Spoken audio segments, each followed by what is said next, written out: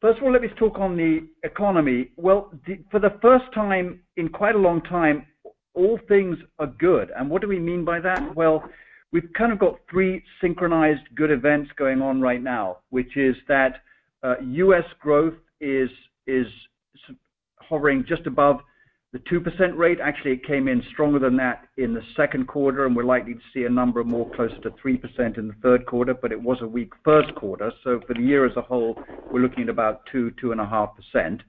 We're also seeing good global synchronized growth. So after many years of false starts in Europe and stop and go, especially formed by China in Asia, we're now seeing much more robust, solid growth right across the global economy. So it's much more coordinated and synchronized than it has been in a while. And then the other fortuitous event, which is it comes back to earnings, so I'll touch again on it later, is the level of the dollar, which has been weak for most of this year. It's upticked just recently, but generally that's, if it's not too weak, if it's just in the right area of not too strong and not too weak, which it is, then that's generally pretty good for U.S. stocks. And so you've had those three things coming together quite well. On the economy, right now we're looking at a lot of distortions from the hurricane. We saw this, hurricanes in Florida and Houston, of course. And this is very much what we saw in Katrina in 2005. These tend not to be lasting macroeconomic events. Obviously, it's pretty grim in places like Houston and Florida.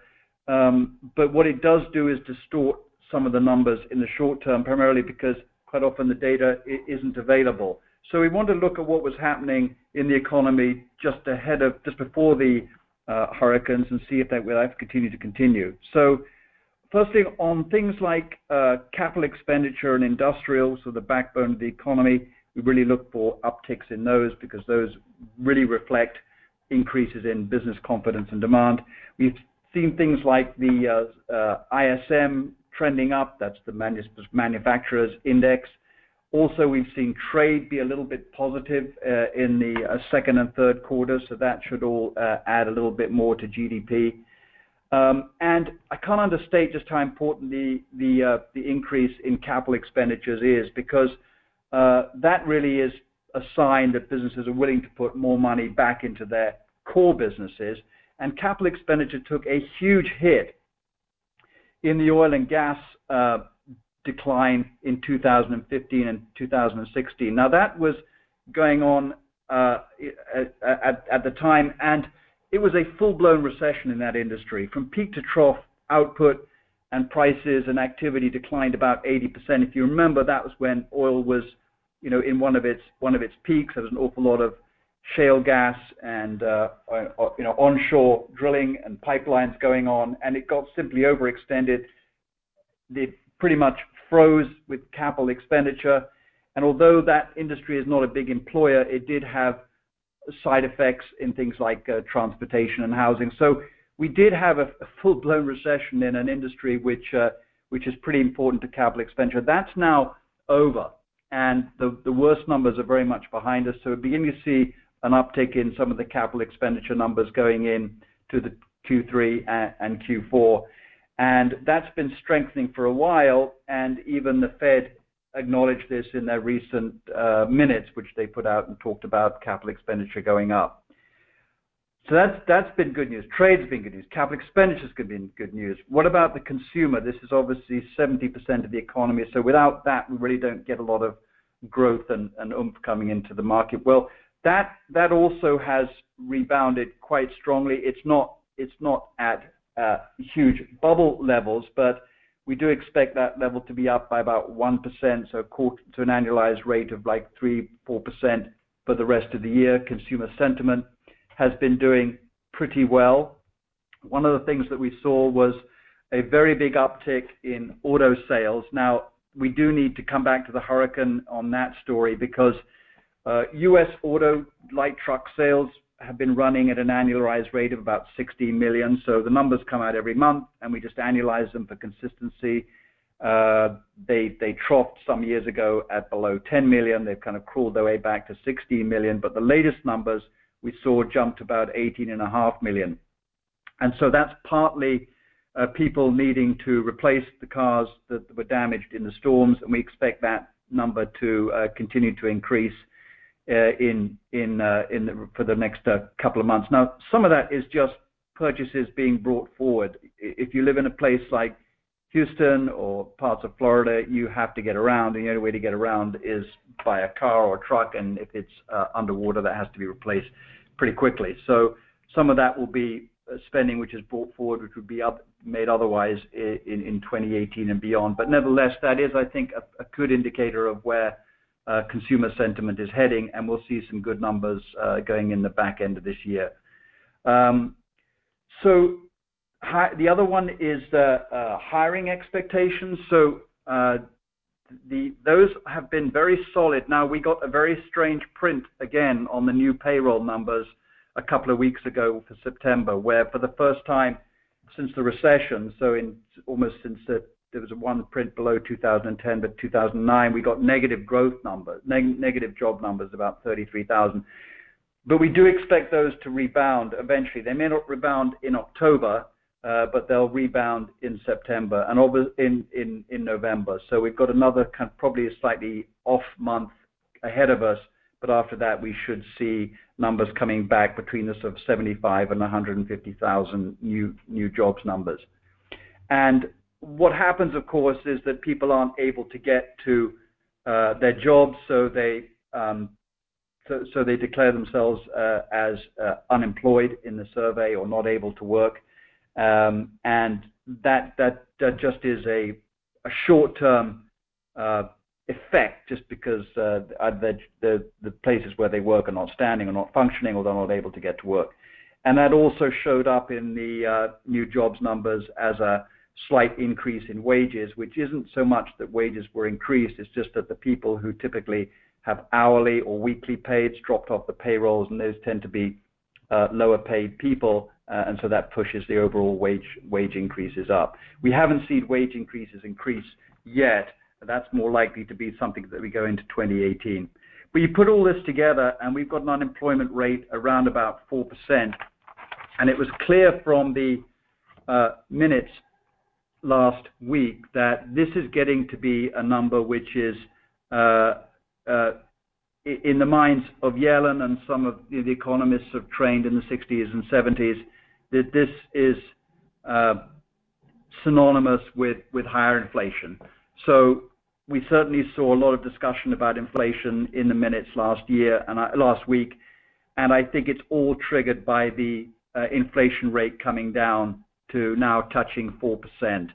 And typically for the last 20 or 30 years, if we've got to that level of unemployment, now it did get lower in the late 90s, but typically we've had inflationary pressure come just around the corner. So that's what's really bothering the Fed right now. It's not there today, but that's their expectations. And the stronger this job market is, even though it might represent continued underemployment or people just not recording themselves as looking for employment or they might want to, it's beginning to get to the point where the unemployment rate is getting a lot of notice from the Fed, and even though we haven't it feed through into inflation, many feel that is just around the corner, and so we've seen slightly more hawkish noises coming out of the Fed over the last couple of meetings, and especially so in the September meeting.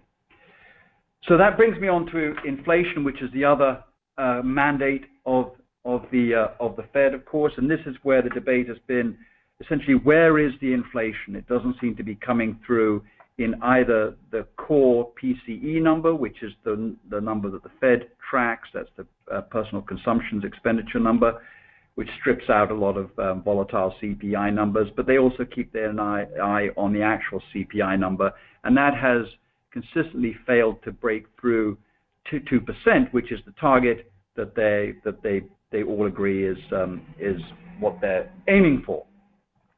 But there's some reason to believe that the CPI will begin to turn around. Now, when I say turn around, it's coming from a sort of a 1.5% rate to maybe closer to 2%. So we're not talking about any big major acceleration in inflation here. I think we're in a large sort of long secular trend where inflation is kept under wraps for a number of reasons, employment conditions, overseas competition, and domestic competition. But it does mean that there will be a slight acceleration in the CPI. And we've had a number of items in the CPI which will start to reverse, I think, over the next 6 to 9 months. For example, you might have been reading about the cell phone rates, which are down 12% year on year. And before you kind of rush to your cell phone bill and look for a 12% decline in the price, you won't see it. What that's tracking is that Verizon brought in unlimited plans to compete with the T-Mobiles and Sprints of the world, and all the CPI analysts do is adjust for that and say, well, it's the same bill, $99 a month or whatever it is, but now it's unlimited instead of 2 gigabytes. So we're going to extrapolate from that it's equivalent to a 12% price decrease. So that's in there, it's in the data, and once that starts, once they keep it in place, then the base effect will begin to wear off. The other area which is probably not likely to see sustained falls that has affected the CPI, kept it down recently, is airline fares. Again, that's mostly on the overseas routes, which have a little bit more competition on the domestic side, but that's not likely to continue for very long.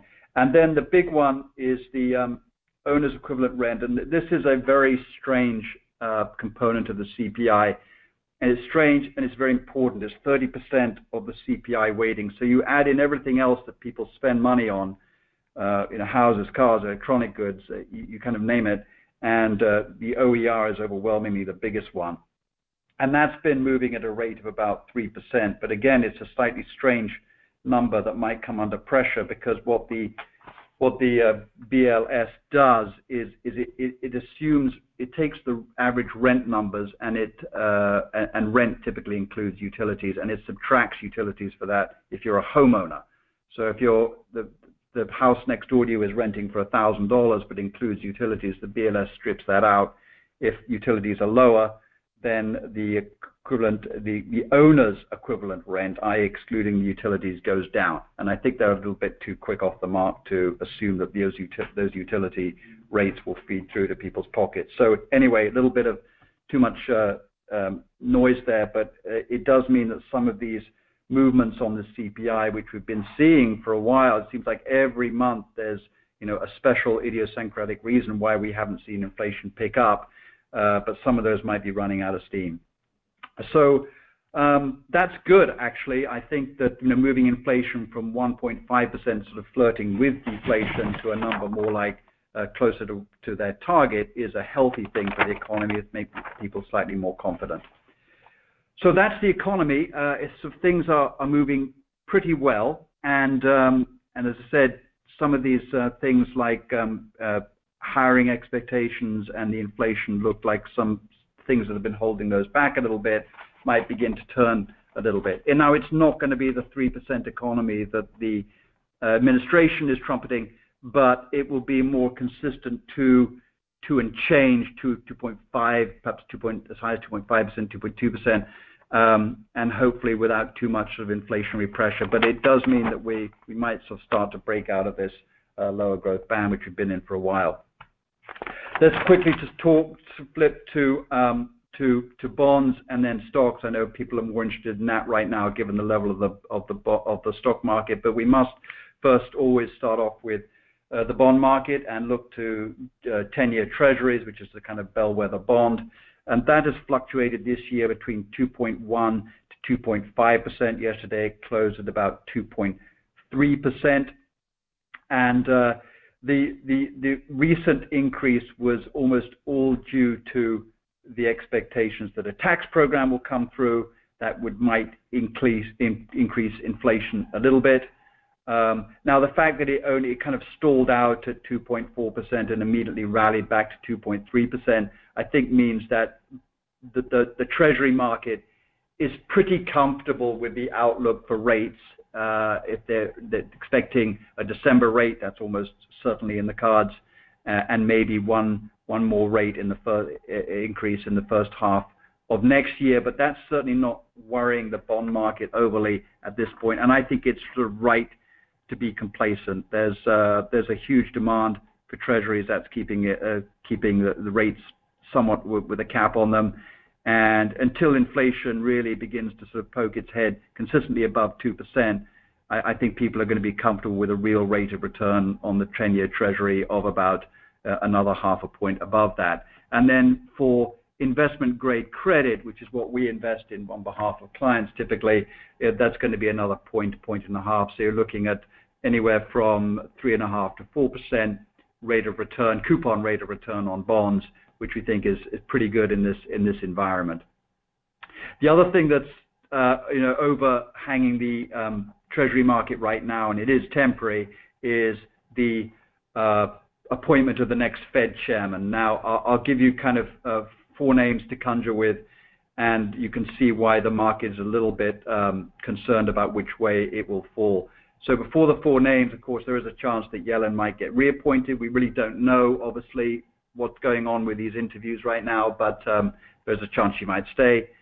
There's two more dovish members, Jerome Powell and Cohen, who's in the White House right now, and there's two more hawkish members, Marsh, who was a slightly odd FOMC member a few years ago, and John Taylor of the famous Taylor Rules here in Stanford. But anyway, so till that's a little bit clearer, I think the market's going to be a little concerned about which way the Fed chairman goes. Let's talk about equities, really, because that has been obviously the strongest asset class this year by far. We've seen the S&P up 12%. Small company has recently rallied significantly, so it's more like up about 9% after a gangbuster 2016.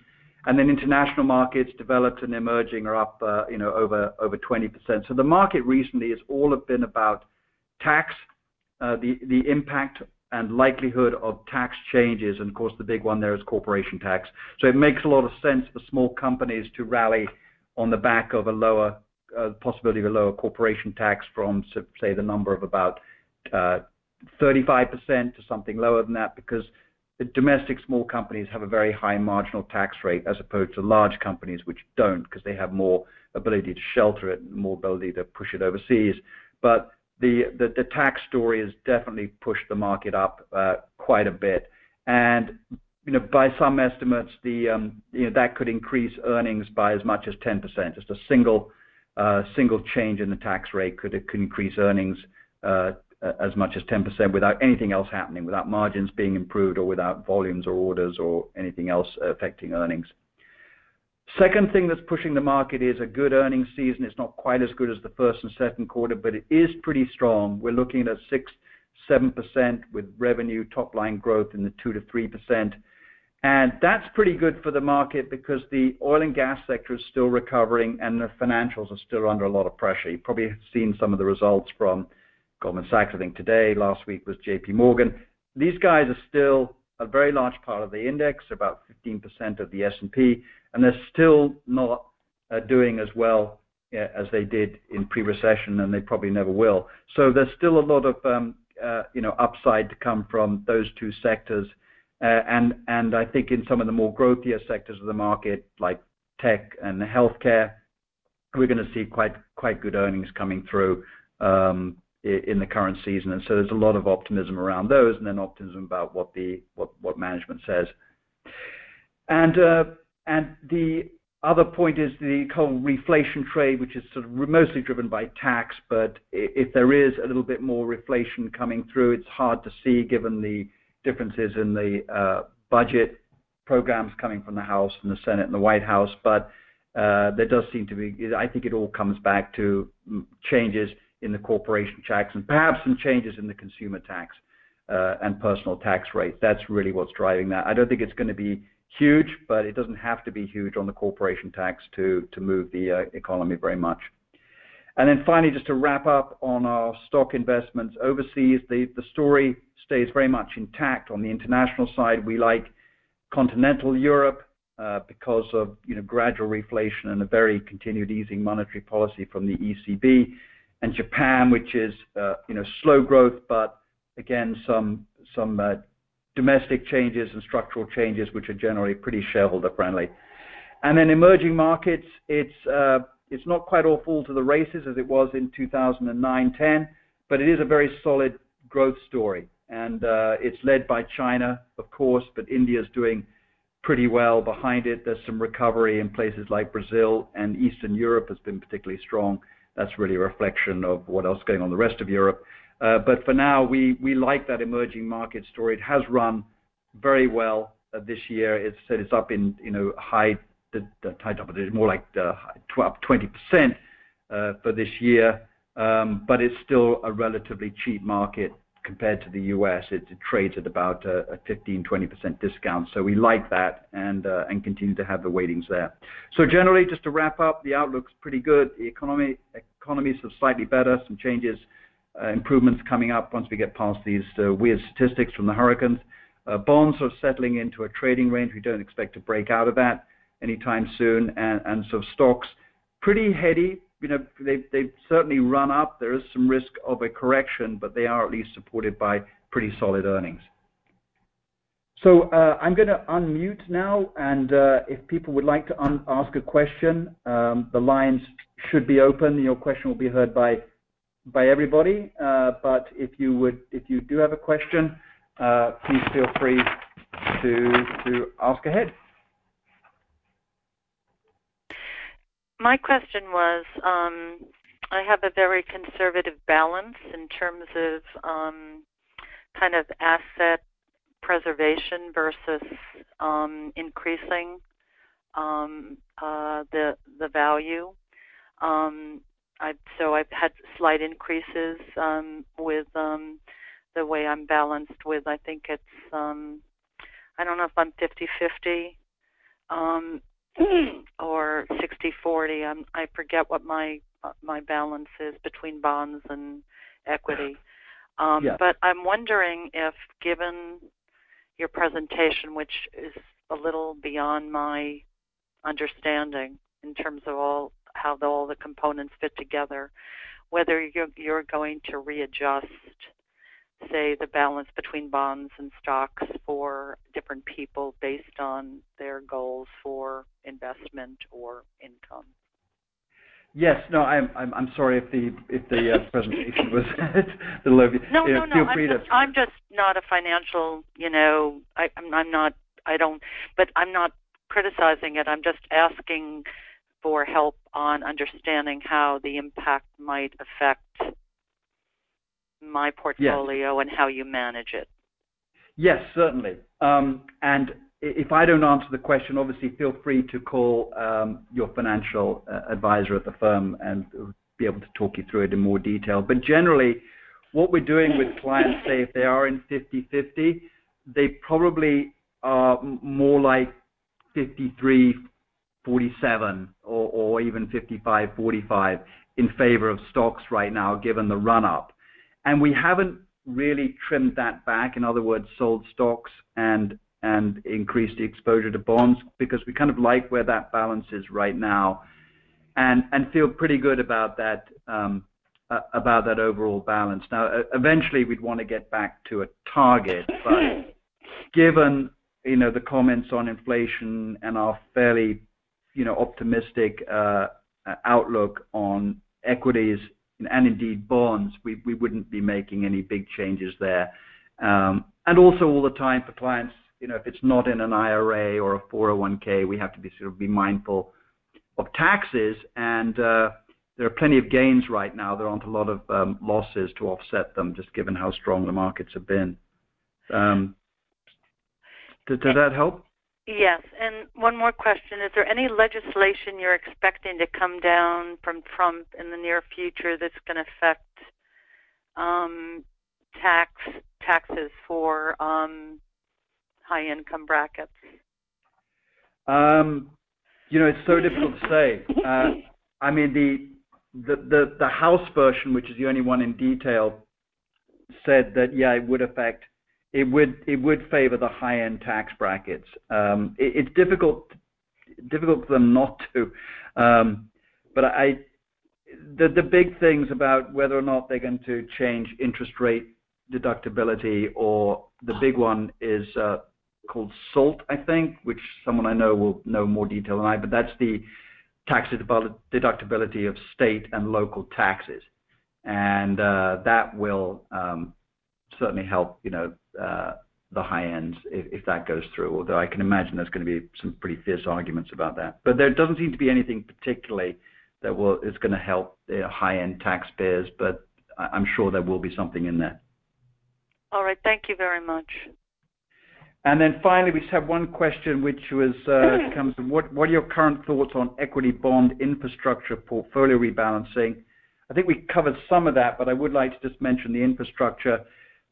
We think of the infrastructure in two ways. One is with infrastructure of, these are airports and ports, and it could be pipelines and things that transport move the economies around, or else are very economically sensitive to traffic and trade. And we continue to like those, particularly in Europe, where we have some exposure. And where we've dialed down a little bit is in real estate exposure, specifically real estate investment trust. They've had such a good run-up, a multi-year run-up. We've been sort of trimming some of that back as they've rallied. And there are a number of reasons for that, which I can go into at a different point or write about it. But that's been such a good investment that we felt it was just good to take some money off the table, not come out of it completely, but on that infrastructure overall, comprised of sort of European and some overseas infrastructure, as well as U.S. REITs, to come back, to dial that back a little bit. It won't be a big change, but that's just one change that we're thinking of doing.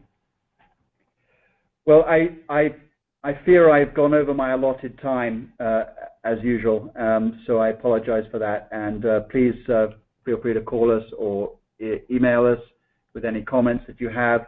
And now I'm going to read out the disclosure. Please note the information provided in presentations for general information purposes only, should only be considered individual recommendation or personalized investment advice. The investment strategy discussed in this presentation may not be suitable for everyone. Each investor needs to review an investment strategy for his or her own particular situation before making any investment decision. All expressions of opinion are subject to change without notice in reaction to shifting market or economic conditions. Past performance is no guarantee of future results. The opinions presented cannot be viewed as an indicator of future performance. Thank you, everybody.